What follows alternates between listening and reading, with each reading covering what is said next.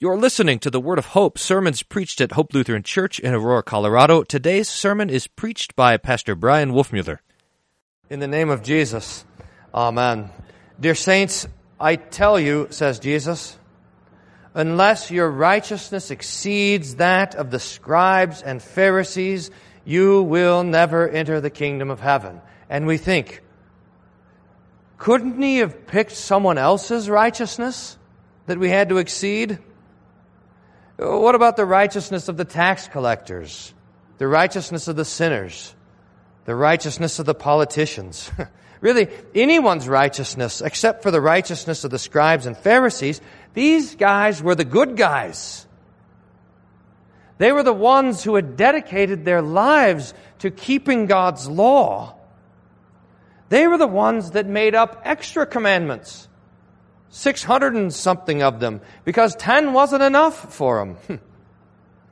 When you were walking around Jerusalem, you would be able to tell who the Pharisees and the scribes were, because their lives were marked distinctly with an external righteousness, a keeping of God's law. But you see, I think that's part of the problem, and part of the thing that Jesus is getting at, is that the Pharisees understood the commandments to be keepable. They looked at the commandments and saw them kind of simply on the external, and they had the thought, I've done that. I've kept that commandment. I've honored God in that way. And I suppose in some ways they had. They had held back their hands from taking someone's life. They had kept their bodies pure and hadn't gone and committed adultery. They hadn't reached out their hand and stolen that which belonged to their neighbor. They had an external righteousness and a life that was marked with this external righteousness. But then they had the result of it, the most dangerous thing, pride. The thought that they had done well and that God should be pleased with them. But Jesus, standing there on the hill above the Sea of Galilee, preaching to the people, says that this kind of righteousness, this external keeping of the law, this outward life of good works, this is not enough. Now imagine that you're there. Imagine the surprise of the people listening to Jesus, who would have seen the Pharisees as the most righteous of all, and they say, more righteous than a Pharisee? Who could possibly do that? Jesus presses it a little bit more. He unfolds the severity of the law. Jesus unmasks Moses to show what a righteousness that exceeds the righteousness of the Pharisees looks like. And he starts with the fifth commandment. That's what we had in our text. He goes on to the sixth commandment. That's your homework this week, to keep reading after the gospel's done. I suppose Jesus starts with the fifth commandment because this, out of all the commandments, seems to us to be the most keepable commandment, the most kept commandment. Most of us could say, at least I've never killed anybody, right? And Jesus says, not so fast. You have heard that it was said to those of old, you shall not murder, and whoever murders will be liable to judgment. But I say to you that everyone who is angry with his brother will be liable to judgment. Whoever insults his brother will be liable to the council. And whoever says, you fool, will be liable to the hell of fire. You see, Jesus says, there is more to Moses, more to the law than you think. It is not enough to hold back your hand from taking someone's life. Jesus teaches that the fifth commandment also has instructions for our lips, for what we say, and for our minds, what we think, and even for our hearts, what we feel. So that if I call my neighbor a fool, I've broken the fifth commandment. If I've insulted my neighbor, I've broken the fifth commandment. And if I've been angry with anyone, I've broken the fifth commandment. Now, I think this last part, especially anger, deserves our special consideration because the Scriptures do teach us that there is a godly use of anger. Ephesians 4:26 says, "Be angry, but do not sin," which proves to us that it's at least possible to be angry without sinning. And I suppose in this, Jesus is our example. He cleanses the temple. He preaches against the Pharisees. He is angry, it seems, but we know that he never sinned. And I think to understand this, it's important to make this distinction between the anger of office and the anger of person. Anger of office has to do with vocation. It has to do with our station in life and our calling. And I think the best example is parents. But think of judges, for example. To be a judge is to have an office of anger. The judge stands there and sentences someone, go to prison for 5 years or whatever. That's an act of anger. Or policemen or soldiers often have an office of anger. They're bringing violence to someone in order to help other people. Now, when these men or police or soldiers or judges, when they're executing their office of anger, it doesn't mean that they're filled with rage, but simply that they're meting out anger according to their office. Pastors have an office of anger when they hear false teachers or things that threaten the faith of the Lord's people, and they're called to stand up and to rebuke these things. Parents probably, again, are most of all have an office of anger. When children break the fourth commandment or any of the commandments, parents dish out all sorts of punishments, and they're supposed to. That's what their vocation is. But all of this is an anger of office, which is good and godly. But it's not an anger of person. It's the anger according to our person that Jesus is talking about. And it's mostly the result of when people sin against us. Someone speaks poorly of us. Someone insults us. Someone sins against us in one way or another. And I'm angry. And the result of this is that my heart is hardened against them. And I think, and we've talked about this before, but it is so common. We know this from our own experience. We don't even have to think that far back or that far away to think of the last time that this happened to us. That when we're angry with someone, we think, now I no longer have to love that person. Now, this has happened to all of us. Someone does something wrong to us, and we're offended. And now, in our own mind, and in our heart, and in our conscience, it's almost as if Jesus never said, love your neighbor. At least not for that person. They're exempt from the command.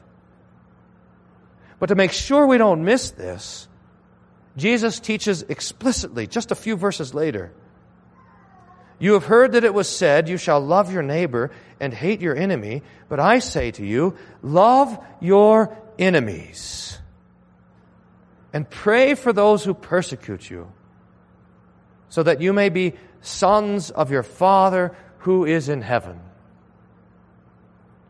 Jesus has not authorized you to be angry with the people that sin against you.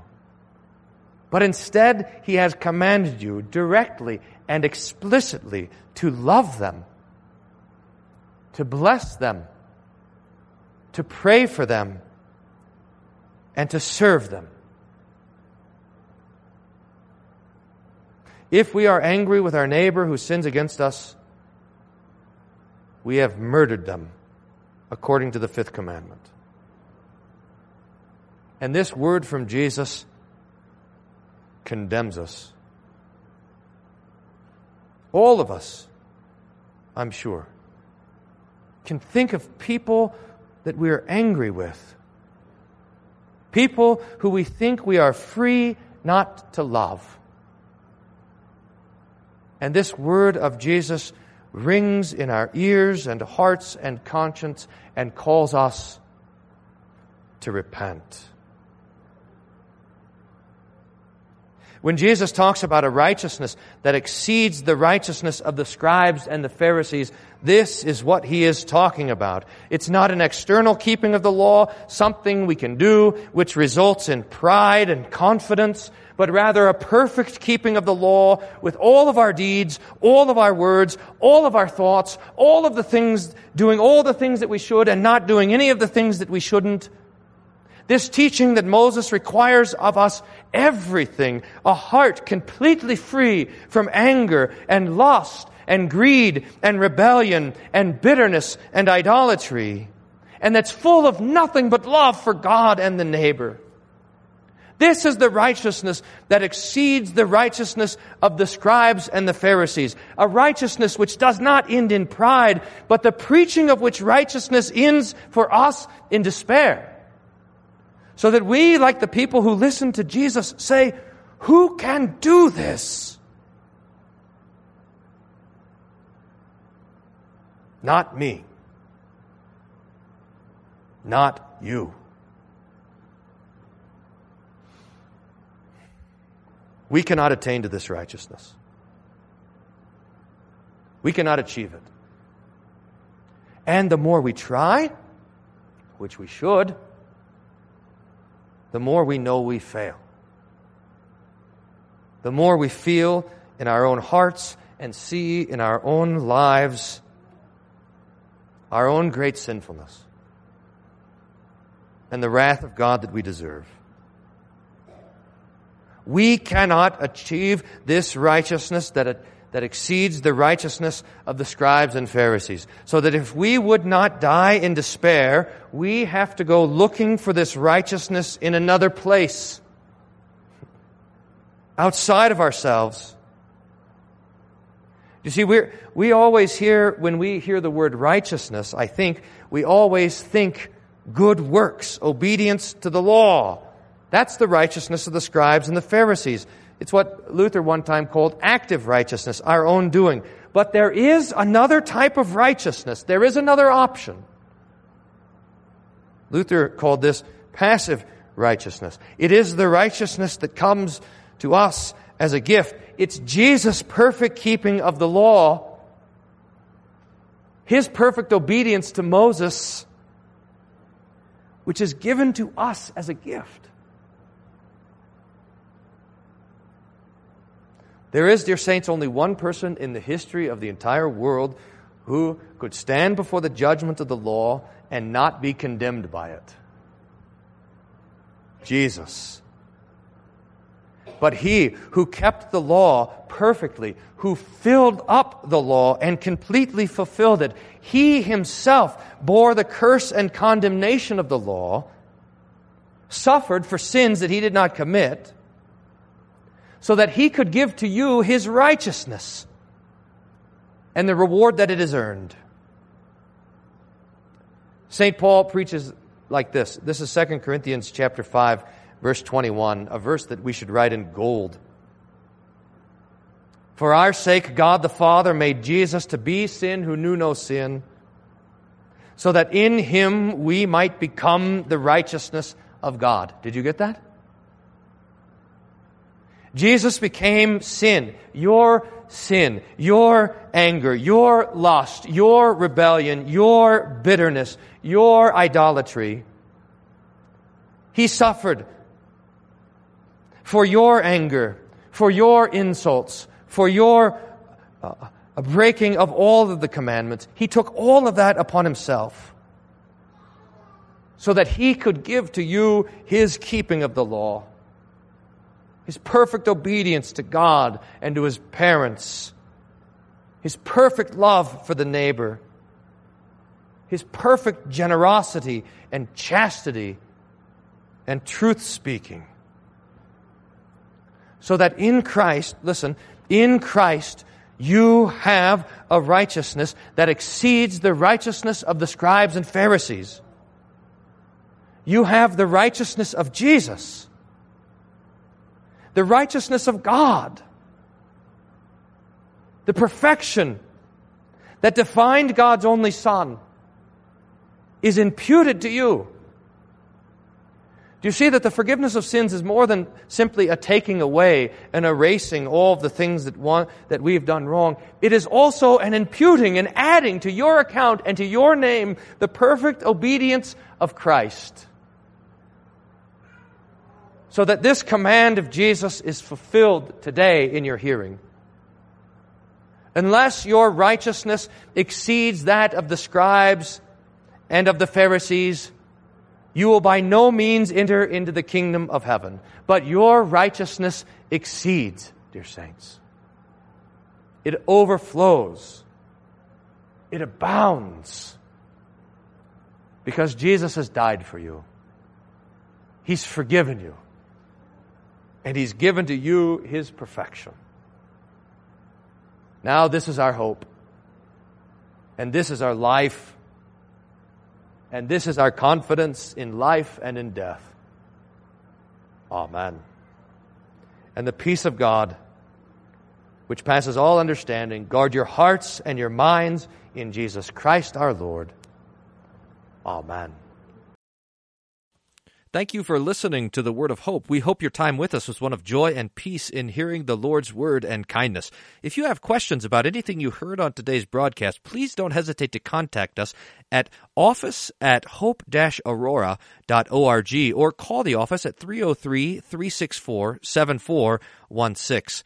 For more information about our congregation, for locations, service time, and schedule, please visit our website at www.hope-aurora.org.